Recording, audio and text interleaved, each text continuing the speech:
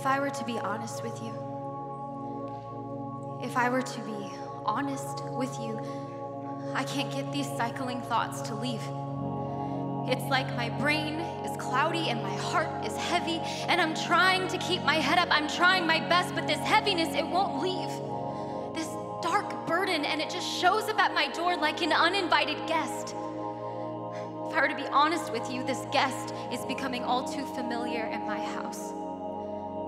At first, it was a surprise, an intrusion, a foreign obstacle in my mind, but now it's familiar, it's settling in, and it's a wall that I've learned to live behind.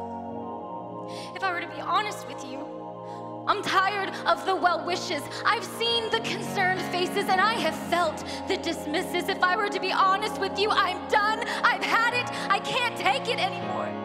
I can't take me anymore.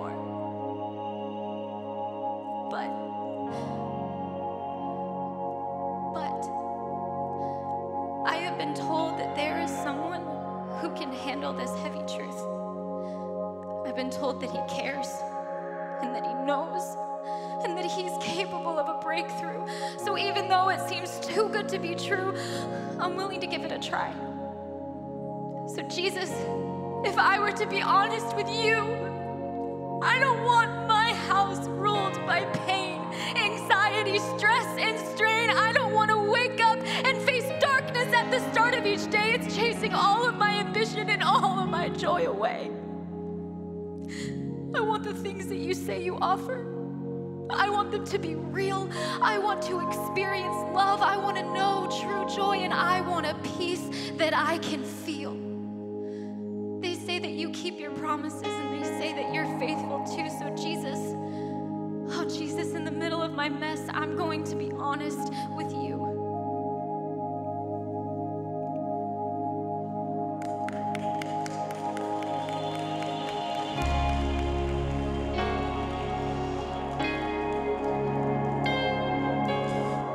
Church, let's sing these words together.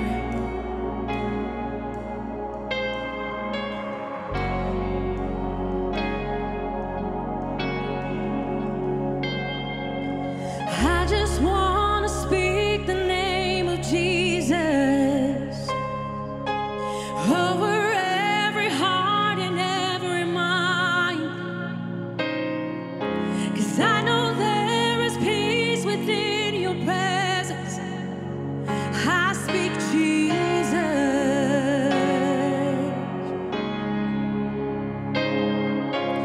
I just want to speak the name of Jesus till every dark addiction starts to break,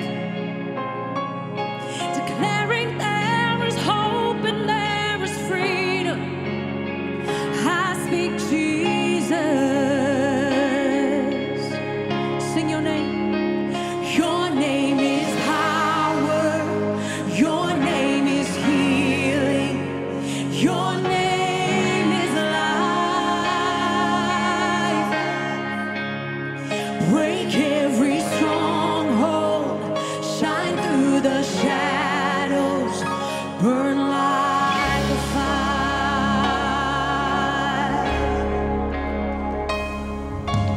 I just want to speak the name of Jesus over fear and all anxiety, to every soul held captive by depression. I speak Jesus. Oh,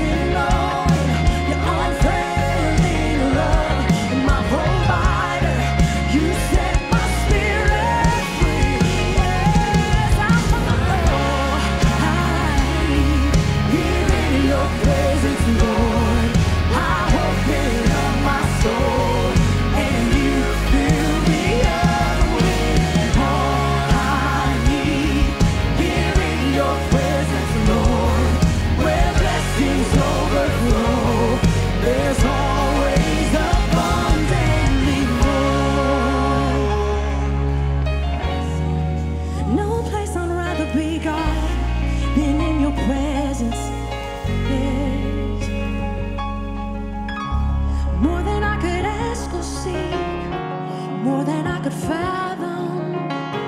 God, your love for me is better than I imagined. More than I could ask or see, more than I could fathom. God, your love for me is better than I imagined. More than I could ask or see, more than I could fathom. God, your love for me is better than I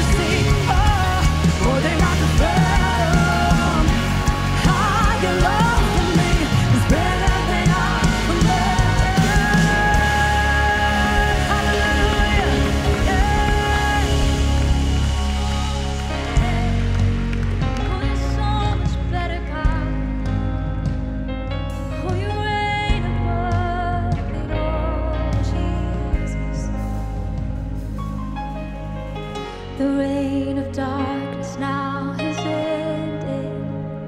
In the kingdom of light, in the kingdom of light, forever under your dominion. You're the king of my life, you're the king of my life. 'Cause you reign above it all, you reign above it all, yes, yes. Over the universe and over every heart, there is no higher name. Jesus, you reign above it all. Upon the cross, the word was finished. God, you poured out your life just to give us new life. Now from the lips of the forgiven, hear an anthem arise, let it rise. 'Cause Jesus, you're alive. You reign above it all, you reign above it all. Over the universe and over every heart, there is no higher name. Jesus, you reign above it all. Let all of heaven and the earth arise in song.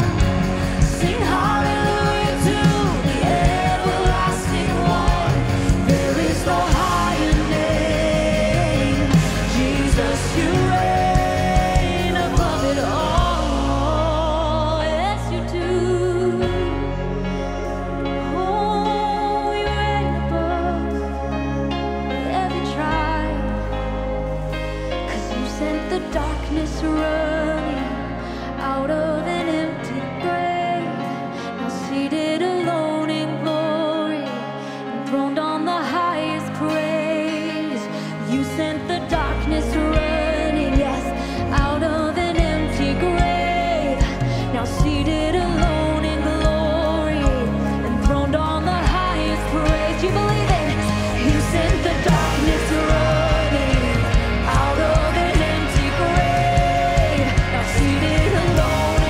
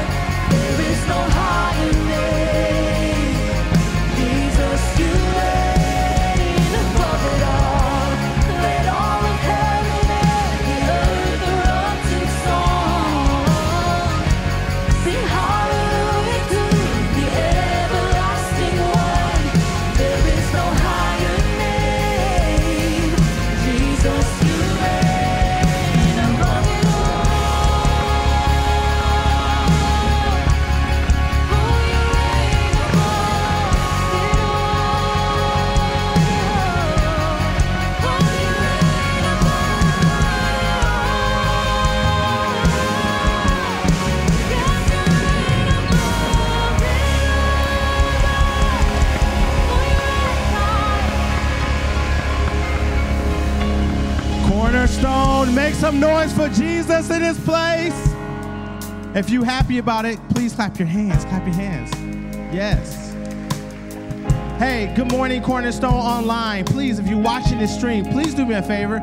Go ahead and share it to 5 of your best friends that you know should be here but unable to attend. And good morning to everyone here. How you guys doing this morning? Can you guys do me a favor? Look at your neighbor and say, how you doing? Look at the other neighbor. If they didn't get to give you a good response, look at the other neighbor and say, how you doing? Listen, if you are here for the first time, where you at? Newcomers, where you are? All those that's here new for the first time, wave your hand. Yes, let's give them a big warm welcome. Well, if you are here for the first time, please text NEW to 21999. If you're new here for the first time, please text NEW to 21999. Listen, I'm glad that you're here because we have a special gift for you right outside these doors. If you go to the booth, it says start here. We want to give you a free gift. A free gift. So please, you know, if it's your birthday today, you know what you're going to get, right? A free gift today. So please make sure you visit us out there. Hey, and this is important. Cornerstone is such a big church. And, you know, it can be intimidating coming into all this and trying to figure out where do I fit. But guess what? We have a way that you can navigate through this. All you have to do is text the word text NEW to 21999. Excuse me. Text the word NEXT to 21999. We will give you the next steps on how to navigate, and if you need a closer walk, this is also the best place to be, and you want to get a better understanding, just go ahead and do that for me. Okay, so Cornerstone can't move forward ministry without your charitable contributions. Your generosity makes ministry a little bit easier. It's easier when you come in, the lights are on, the music's playing. It's not as easy when it's dark. So we need your generosity. And thank you so much for being so generous. You can go ahead and text the word GIVE to 21999. That's all you have to do. You want to give? 2199 is the best way for you to do that. And we have some great kiosks out there in the back that can help service you as well. Amen? Amen? Hey, so we've been in a tough series. The struggle is real. And I know there's going to be some things you're going to hear today that's going to challenge your inner thoughts. But I wanted to throw this out there, and I'm sorry, team, but if you're having any feelings during the service, you can go ahead, text the word prayer to 21999. Prayer to 21999. But we do have a fantastic series coming up next, and it's called Save. Check this video out. I am a child of God. I will not believe this lie. For everyone who sees me and knows I am a fraud, there is no freedom without the one true God sabotaging my life. I am a captive. I do not believe we are going to make it. My finances, my marriage, my family. I surrender any chance for things to change. If there is an enemy determined to attack, I see him. Hands outstretched, grit in his eye. He's right in front of me. Where's this Jesus when the world walks all over me? But then I see. When the world walks all over me, where's this Jesus? He's right in front of me. Hands outstretched, grit in his eye. I see him determined to attack an enemy. If there is any chance for things to change, I surrender. My finances, my marriage, my family, we are going to make it. I do not believe I am a captive sabotaging my life. Without the one true God, there is no freedom. Everyone who sees me and knows I am a fraud, I will not believe this lie. For I am a child of God.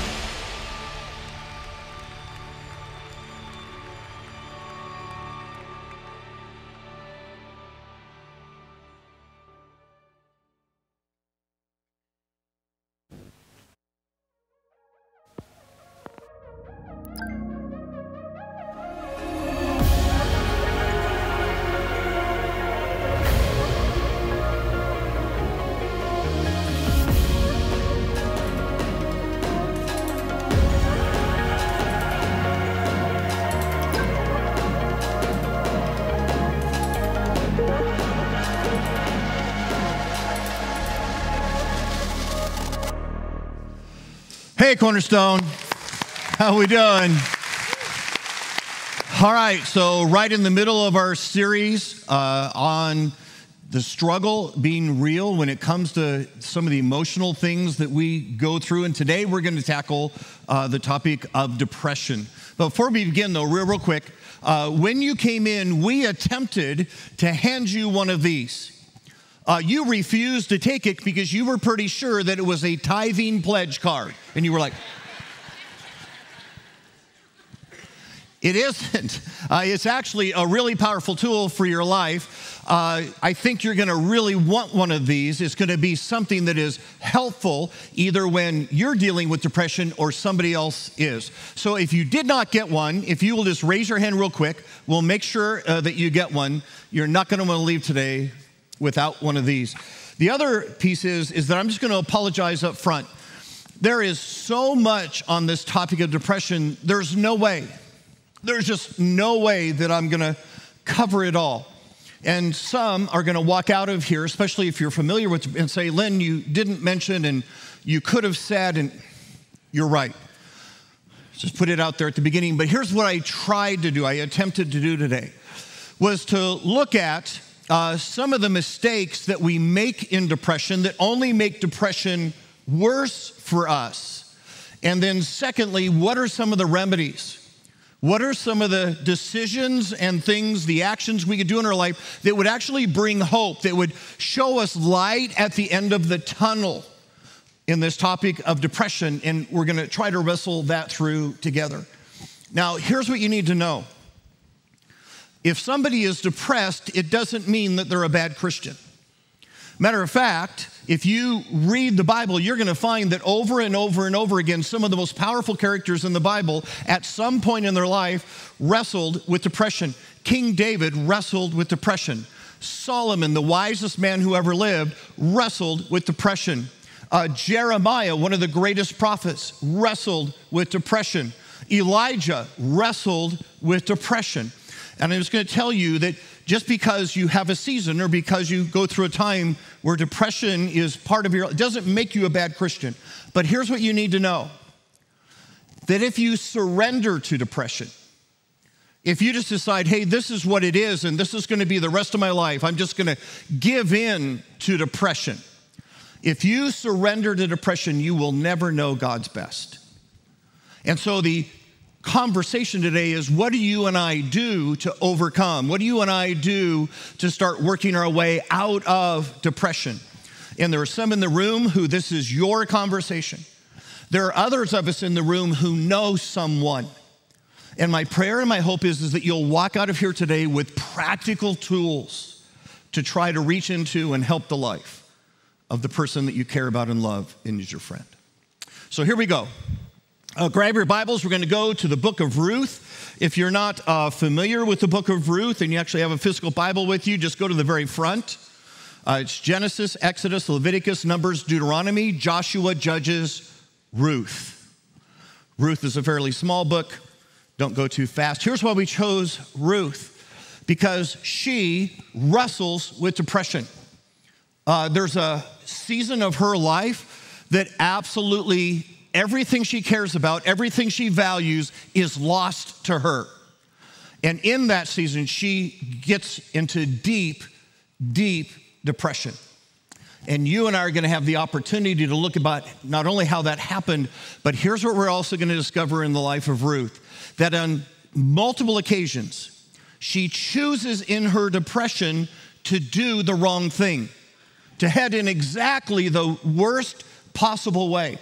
And here's what we're going to discover today, that depression is dangerous because depression lies. And that if you're wrestling in depression, there's going to be a dialogue in your mind. There's going to be something that happens in your heart that says, here's what you ought to do next in your depression. And it is literally going to be the worst thing you could do in your depression. It'll be the wrong direction to go. Maybe this helps. So if you're in a lifeguard school, one of the things they'll teach you is that if you're swimming out to help somebody that's drowning, you try to approach them from behind. Because if you approach them from the front, The intuitive thing, the thing that somebody who's drowning naturally does, believes they need to do, is they try to climb up on top of the person who's rescuing them. Inadvertently, they drown the lifeguard and then they drown themselves. So they'll say so much so that if you get into that life and death struggle with someone who's drowning, punch them in the face. Knock them out, it doesn't matter. Because what they're doing is what feels natural, but it leads to death.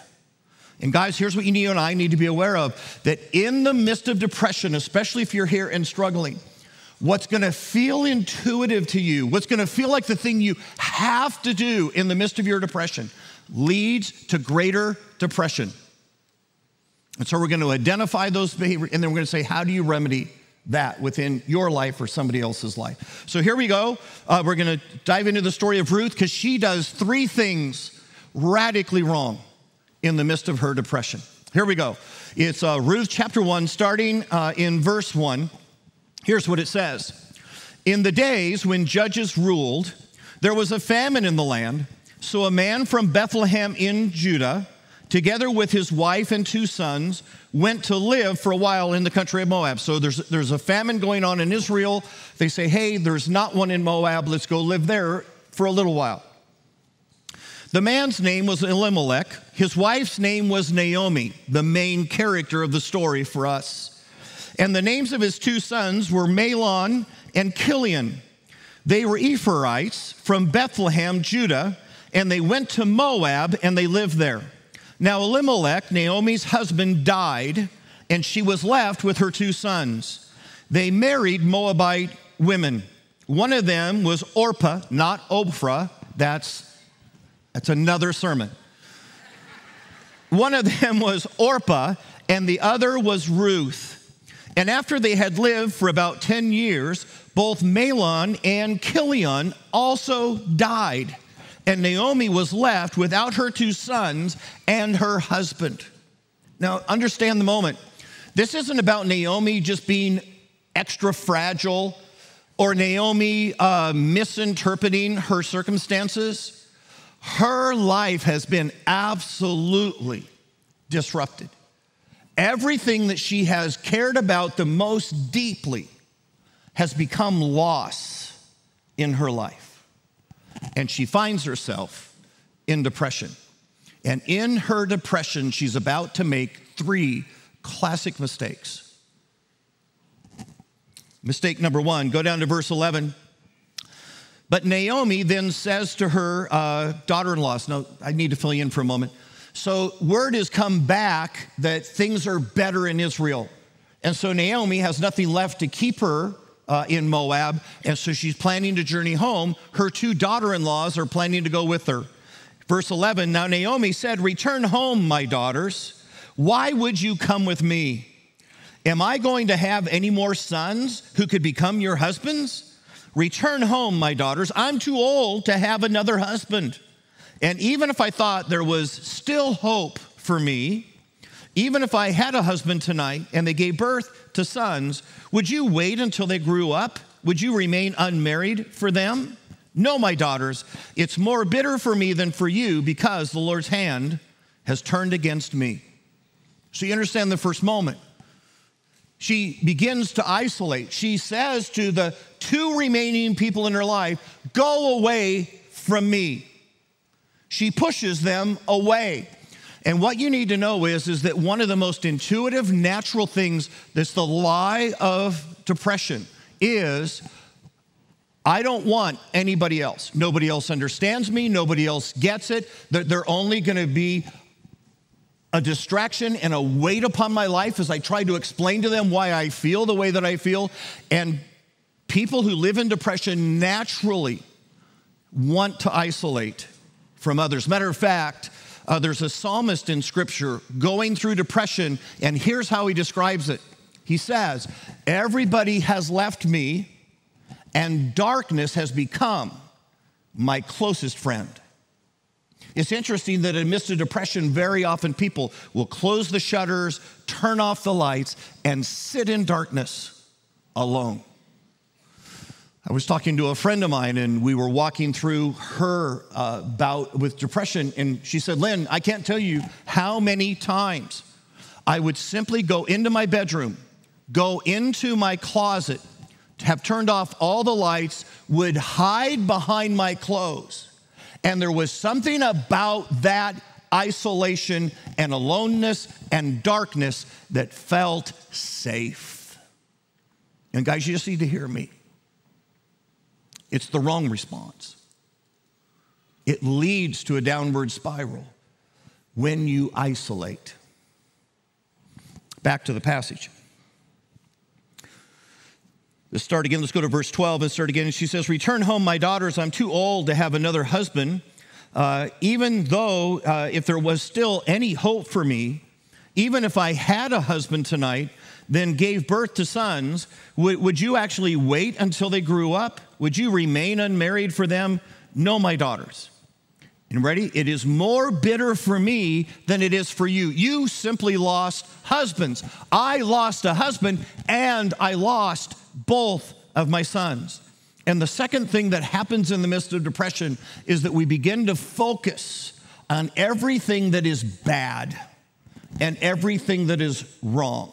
See, when I'm in a good place emotionally, I can stand here and I can see some things that aren't so great. I can see some disappointments going on in my life, but I can see the things that are good. I can see my marriage that's solid, and I can see the job that I have that anybody else would want to have, and I can see how wonderful my kids are, and there's a balance to my life.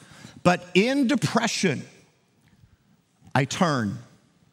And I can no longer see the things that are good in my life. They're still there. I still have an incredible marriage. I still have great kids. But all I can see is what is wrong in my life, what is broken and disappointing in my life. And I become focused on whatever I've lost and whatever has hurt me. I remember I had been serving at a church, and I had faced horrible unfairness. And yet in that church, it was a church that had status. I had a really large youth group of kids, and I was forced out. I ended up going to my next assignment, and the church was literally filthy. I mean, you would walk on that campus and think, I wonder if they have ever used a mop. There would be light bulbs that had never been, it was just absolutely uncared for. And I went to my first youth group meeting, and they had stuck us out in an abandoned house that sat as part of the church's property. And there we were in the living room where they had left stacked supplies from a former campout. And so we met in there in the midst of the mold and the smell, 8 kids. And I'm just going to tell you, all I could see is what I had lost. All I could see was the disappointment of the unfairness that had happened and the status that had been taken away and the group that I had worked so hard to build. All I could see was the loss. What I could not see and did not know was that God would raise up the greatest youth group I had ever led out of that little moldy living room. But in the midst of depression, all I can see is what has disappointed me. And I cannot see what is still good in my life. Back to the passage. Verse 14. At this, they wept out loud. Then Oprah kissed her mother-in-law goodbye, but Ruth clung to her. Look, said Naomi, your sister-in-law is going back to her people and to her gods. Go back with her. But Ruth replied, don't urge me to leave you or to turn back from you. Where you go, I will go. And where you stay, I will stay. Your people will be my people. Your God will be my God. And where you die, I will die. And there I will be buried. May the Lord deal with me ever so severely, if even death separates me from you. And when Naomi realized that Ruth was determined to go with her, she stopped urging her. So the 2 women went on until they came to Bethlehem. And when they arrived in Bethlehem, the whole town was astir because of them. And the women exclaimed, could this possibly be Naomi, our good friend who left so long ago? Has she come back? Don't call me Naomi, she told them. Now here's what you need to know. Within that Oriental culture, you gave people names that were a mark of their life and of their personhood. Naomi means pleasant. It had been her story all the way up until now. But now she says, don't call me pleasant. Don't call me Naomi, she told them. Call me Mara. And the word Mara means bitter. Call me Mara because the Almighty has made my life very bitter. I went away full, but the Lord has brought me back empty. Why call me Naomi? The Lord has afflicted me, and the Almighty has brought misfortune upon me. You understand the moment. She's saying, hey, my life has so changed that whatever was true of my past cannot possibly be true about my future. This thing, this loss, this disappointment is forever. It's never going to change.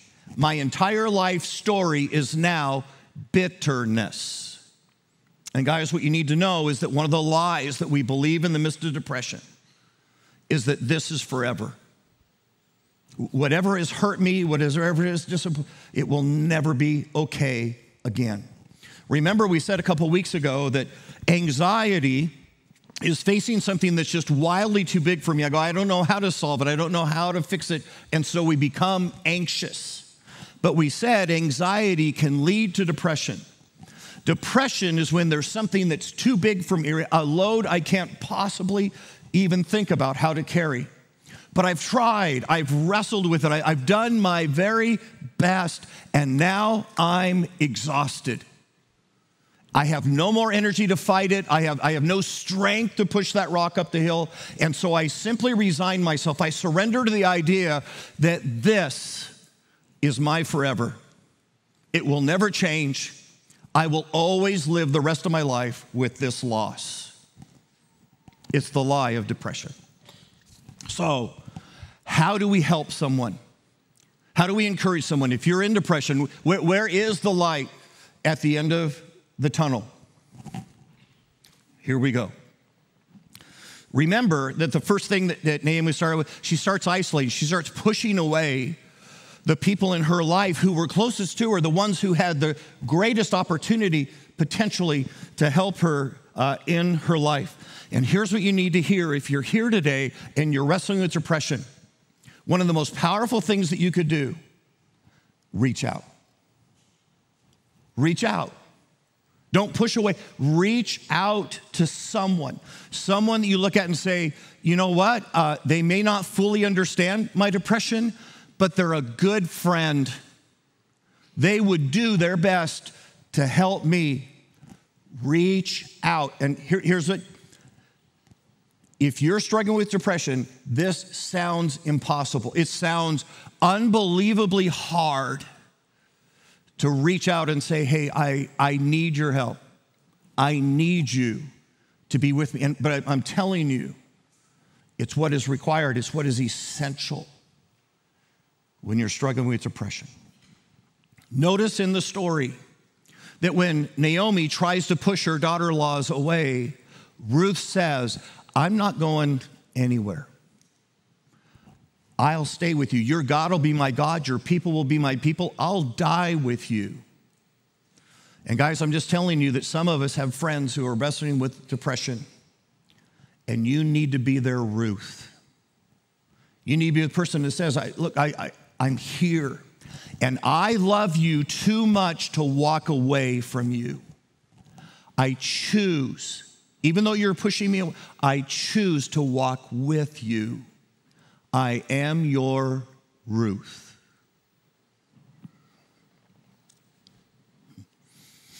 If you ever looked and noticed that over and over and over again, we encourage you to join a group around here. We say, hey, join a small church, join a small group, join a men's ministry, join a women. Guys, we don't do that so we can take a head count.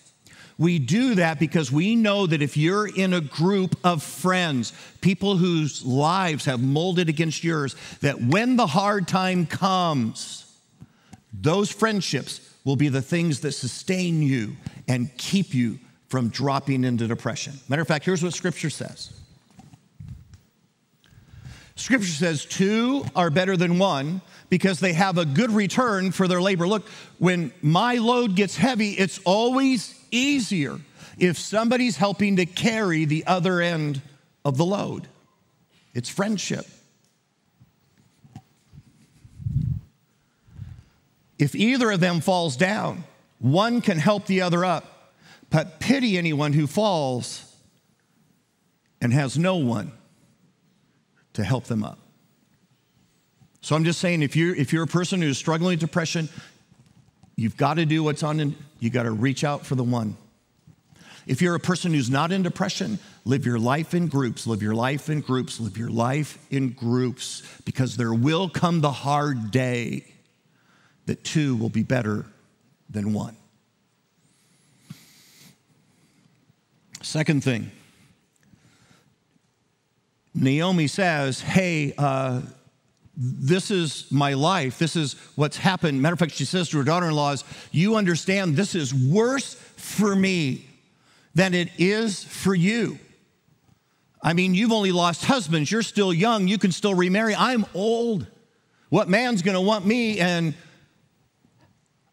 God has forsaken me. And in that moment, all she can see is the loss. Here's what Psalms says. I should set it up for a minute. In Psalms chapter 13, David is having his own wrestle with depression.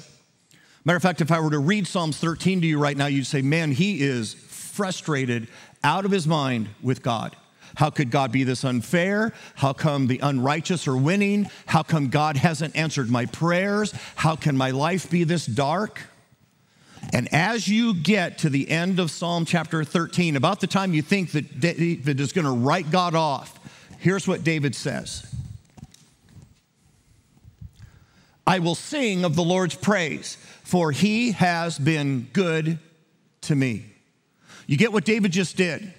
David, as he stood there and thought about all the disappointment of his life, all the things that were wrong in his life, all he could see was that he had the courage to turn and look back over his shoulder and remember that God had been good. To see the blessings that God had brought in his life. Although he may not feel like he was experiencing them now, he could see them in his past. And he said, it brings me hope for my present. So remember, we gave you these when you walked in. I choose to have gratitude.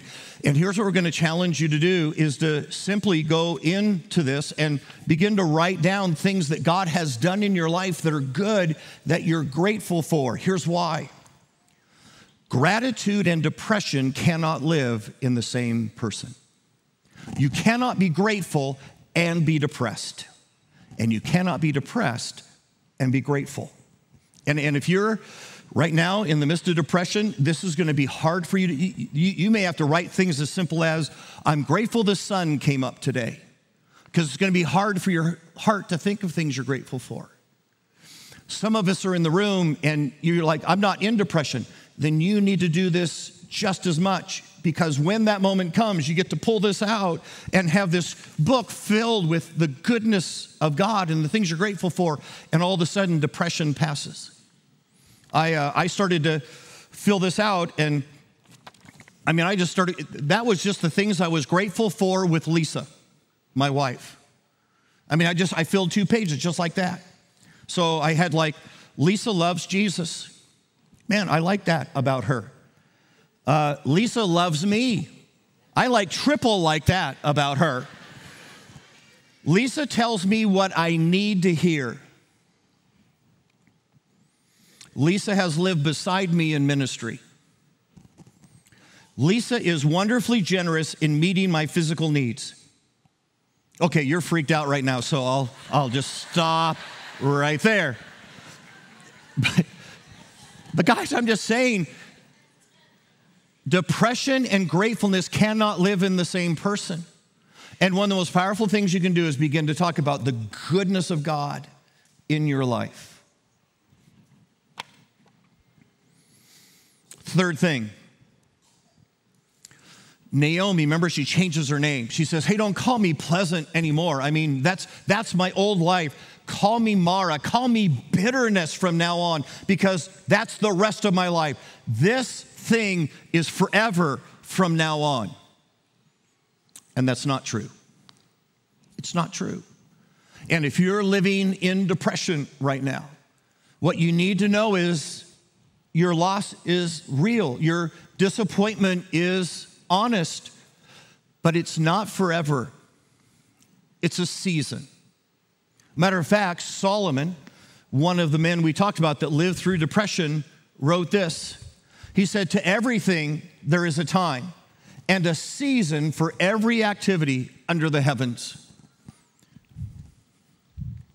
A time to weep and a time to laugh. And you may be in a time of weeping now, but there'll be a time. A time to mourn and a time to dance. And guys, one of the lies that we tell ourselves, that our friends tell themselves when they're in the midst of depression is, this is my forever. And it's not true. It's a season. A few weeks back, our women were in this very room for a thing called Remix. And the speaker that night was a gal by the name of Megan Fate Marshman. Thank you. All right. And one of the things she did is she walked them through what I call a season exercise.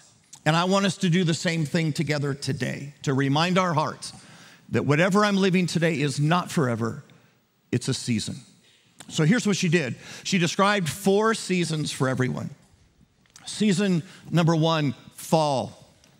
Fall is when I'm facing change, right? The leaves are dropping their trees, the season is changing. And some of us right now, we're going through a season of fall. Maybe we just retired recently, and so my work life is changing. Maybe my kids just moved out and were empty nesters for the first time, and life is changing. I don't know what it is, but some of us in this room are in that season of change, and change can have some anxiety too, because you go, well, what do I do in this season, and how do I behave in a season of change? Some of us are going through winter, and winter is hard. In winter, it's hard to see anything that's alive, anything that's flourishing or good. Winter feels a lot like death. And winter is the place that is easiest to go to depression. Some of us are in spring, and spring's a time of new. Maybe you've just moved here. Maybe you've started a new job, or you've started a new school, or you've just had your first child, or maybe you just got married, or you just started a new relationship. And new has all sorts of questions. It's filled with hope. I hope this new thing is going to be wonderful and amazing, but it also has a little bit of hesitation that says, I don't know for sure. It's new. And then finally, some of us in this room are in summer. Summer is when the sun is on your face, when you are basking in the goodness of God. You're just like, God, I don't know that God could be any kinder than he is right now. I don't know that my life could be any better than it is right now. Man, I am living in summer. And so here's what I want us to do together. I want us to be the church together today. And I'm going to go back through the seasons. And if that season is your season, I'm going to ask you to stand. And then we, as your brothers and sisters, are going to pray for you and pray for your season. So if you're here today and you go, you know what, it's fall for me. Things are changing. And I don't even know what change fully means. I've retired. I'm an empty nester. I've moved somewhere. It's change. And I'm trying to figure out what change means. And if you're in the fall right now, would you just stand where you're at? Just go, it's fall for me. That's what's going on. It's fall. Thank you. Thank you for having the courage. So here's what we're going to do. We're just, wherever we are, we're going to pray. And if you're close and it's your friend, feel free to hug them or put your hand on their shoulder while we pray. If you're a little further away and you may not even know them, just stretch your hand out. Say, I'm praying for my brother. I'm praying for my sister. They're going through a season of change. So here we go. Bow your heads. You begin to pray for those that are closest and most around you. I pray for my brother. I pray for my sister. They're facing change. And change has questions. And change has uncertainty. And God, will you be with them in change? Hey, dearest Heavenly Father, God, I just ask that in this season of change, your presence would be so powerful and so real, and that you would literally guide footsteps, that as we navigate change, every footstep would be ordered by you, and that you would take us to where we're supposed to be in this season of change. Amen. So go ahead and sit down. Some of us are in winter, and it's just hard. It's hard to see much good right now. And it's heavy. It's winter. And if you're in winter right now, would you just stand up and say, it's winter in my life. That's the truth of my life.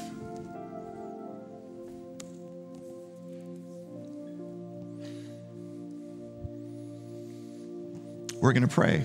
We're going to pray for our brothers and sisters who are in the midst of hard. So let's all bow our heads. You reach out toward them. Pray for your brothers. Pray for your sisters right now. Let's be the church.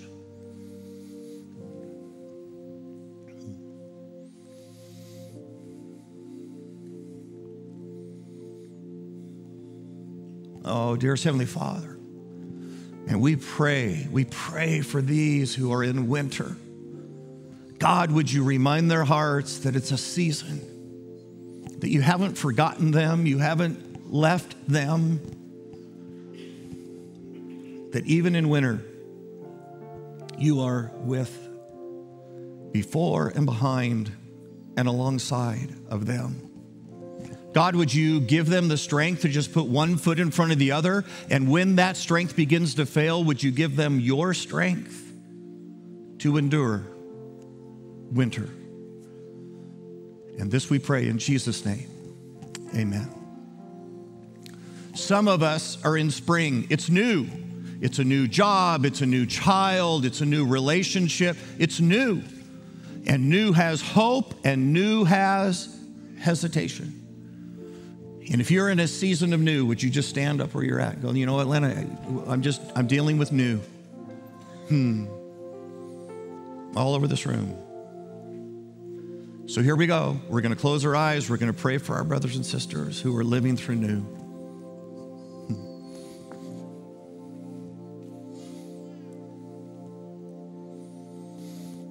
Dearest Heavenly Father, God, new feels a little confusing because there's hope and then there's the unknown of new. And God, we just ask, would you be in the new with us? Would you take this to something that is wonderful and amazing? Would you take us to a moment where we can look back and say what was new is now the blessing of God in my life, the joy of God in my life? God, make new abundant. And this we pray in Jesus' name. Amen. Okay, for some of us, it's summer. And here's what you need to know. If it's summer for you, we're not going to be bitter with you. We're going to rejoice with you because you know what your summer reminds us? Is that there are summers. And that we too have the likelihood that at some point we would just say, man, God could not be better. God couldn't have been richer. God couldn't have been more faithful to me. I'm in summer. So if you're in summer right now, would you just stand?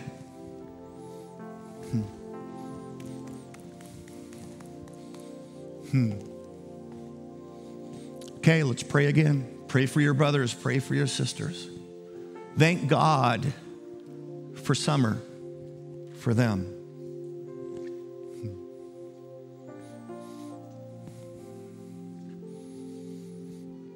Oh God, thank you for reminding us of your goodness.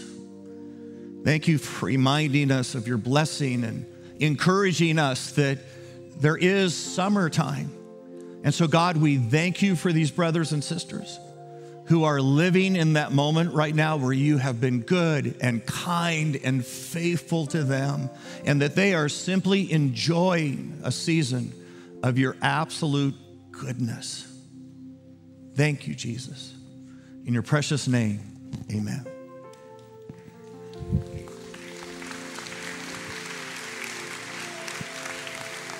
Here's what I want you to hear in the story of Naomi. The most powerful conversation we've had today may be this idea that depression's not forever, that it's a season. Naomi couldn't see it, but she ends up living it. She goes back home to Israel with Ruth. Ruth is absolutely committed to Naomi. She goes out every single day into the fields. She picks up what little bit of the harvest that the harvesters have dropped. She brings it home and she takes care of Naomi and watches over Naomi. One day when she's out gleaning in the fields, a distant relative sees Ruth, is interested, dates her, and then marries Ruth. The interesting thing is, in the culture of the day, when a woman was a widow, her husband had died, and then she remarried, the first child was considered the child of the dead man. They raised up seed to him, which meant, you ready for this? That Naomi received a grandchild through Ruth. That grandchild would end up being the grandfather of King David, the king who would bring the greatest season of blessing and wonder to the nation of Israel, came through the lineage of Naomi, the woman who believed she had lost everything. So much so that the friends of Naomi looked at her and said, Naomi, have you considered Ruth? She's better than 7 sons for how she has taken care of and loved you. If Naomi is in the line of David, it means she's also in the line of Jesus, which means you cannot tell the story of Jesus and not be reminded of Naomi. And a God reached down to a widow woman who had lost her husbands and sons and redeemed her life, restored her loss, and made the final story greater than the first. And guys, I'm just telling you, seasons. Let's pray. Dearest Heavenly Father, thank you. Thank you for who you are, and thank you that depression is not a life sentence. God, would you help those who are struggling today to reach out to at least one friend? Help us to be the friend who reach out to one. God, remind us that this story isn't a forever story. And God, could we in this moment be mindful of the goodness that you have been to us? Could we allow gratitude to fill our hearts so that depression can't? And this we pray in Jesus' name, amen.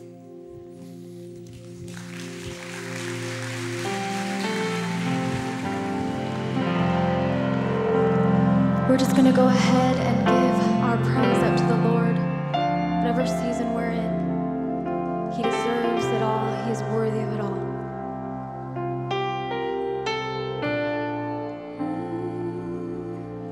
Oh, my words fall short. I've got nothing new. How could I express all my gratitude? I could sing these songs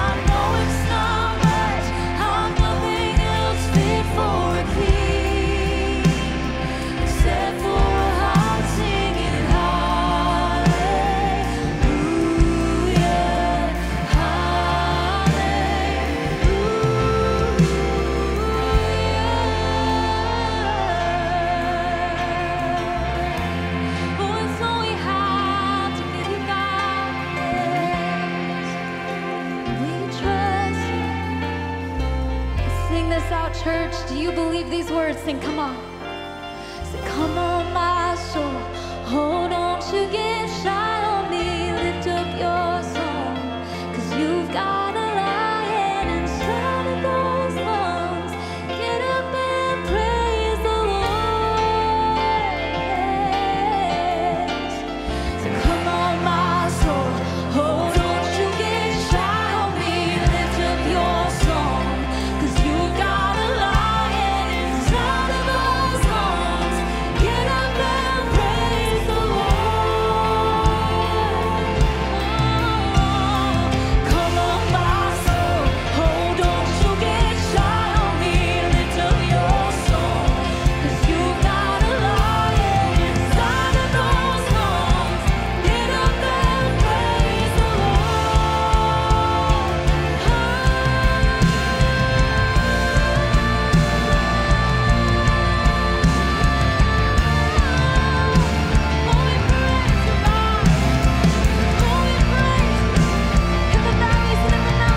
We praise you. We know that you are worthy, even when we cannot see it, God. Fill our hearts with your joy, fill our minds with your peace. You are worthy of it all, and we know that there are seasons it's going to change. Oh, we believe. Oh, we believe in Jesus'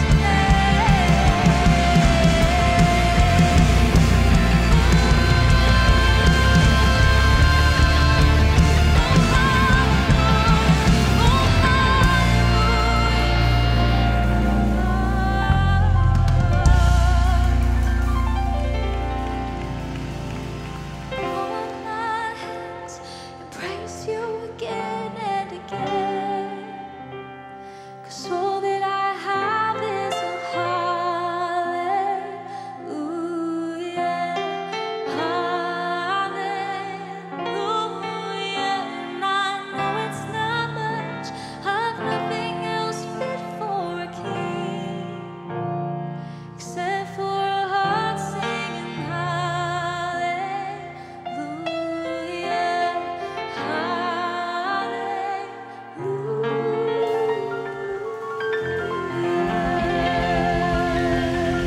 Oh, we thank you, Jesus. We thank you, Jesus.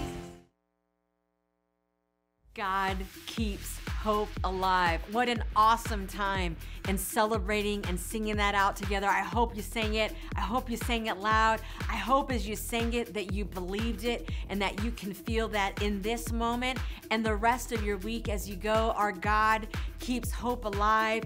If you are struggling with depression or anything going on in life, any mental health issue, we have support groups, we have counseling, we have resources, books, we have lots for you in order to support you on your journey. All you have to do to learn more about that is text the word support to the number 21999. And if you want someone to pray with you, we would love the chance to do that. Just text the word prayer to that same number, 21999, and someone's gonna reach out and spend some time praying with you. Thank you so much for being here. Come back next week. We have another powerful week as we're gonna talk about suicide. We hope to see you there. We hope it encourages you. And if you know somebody struggling, would you share this so that they can join and have the same hope that you and I have already?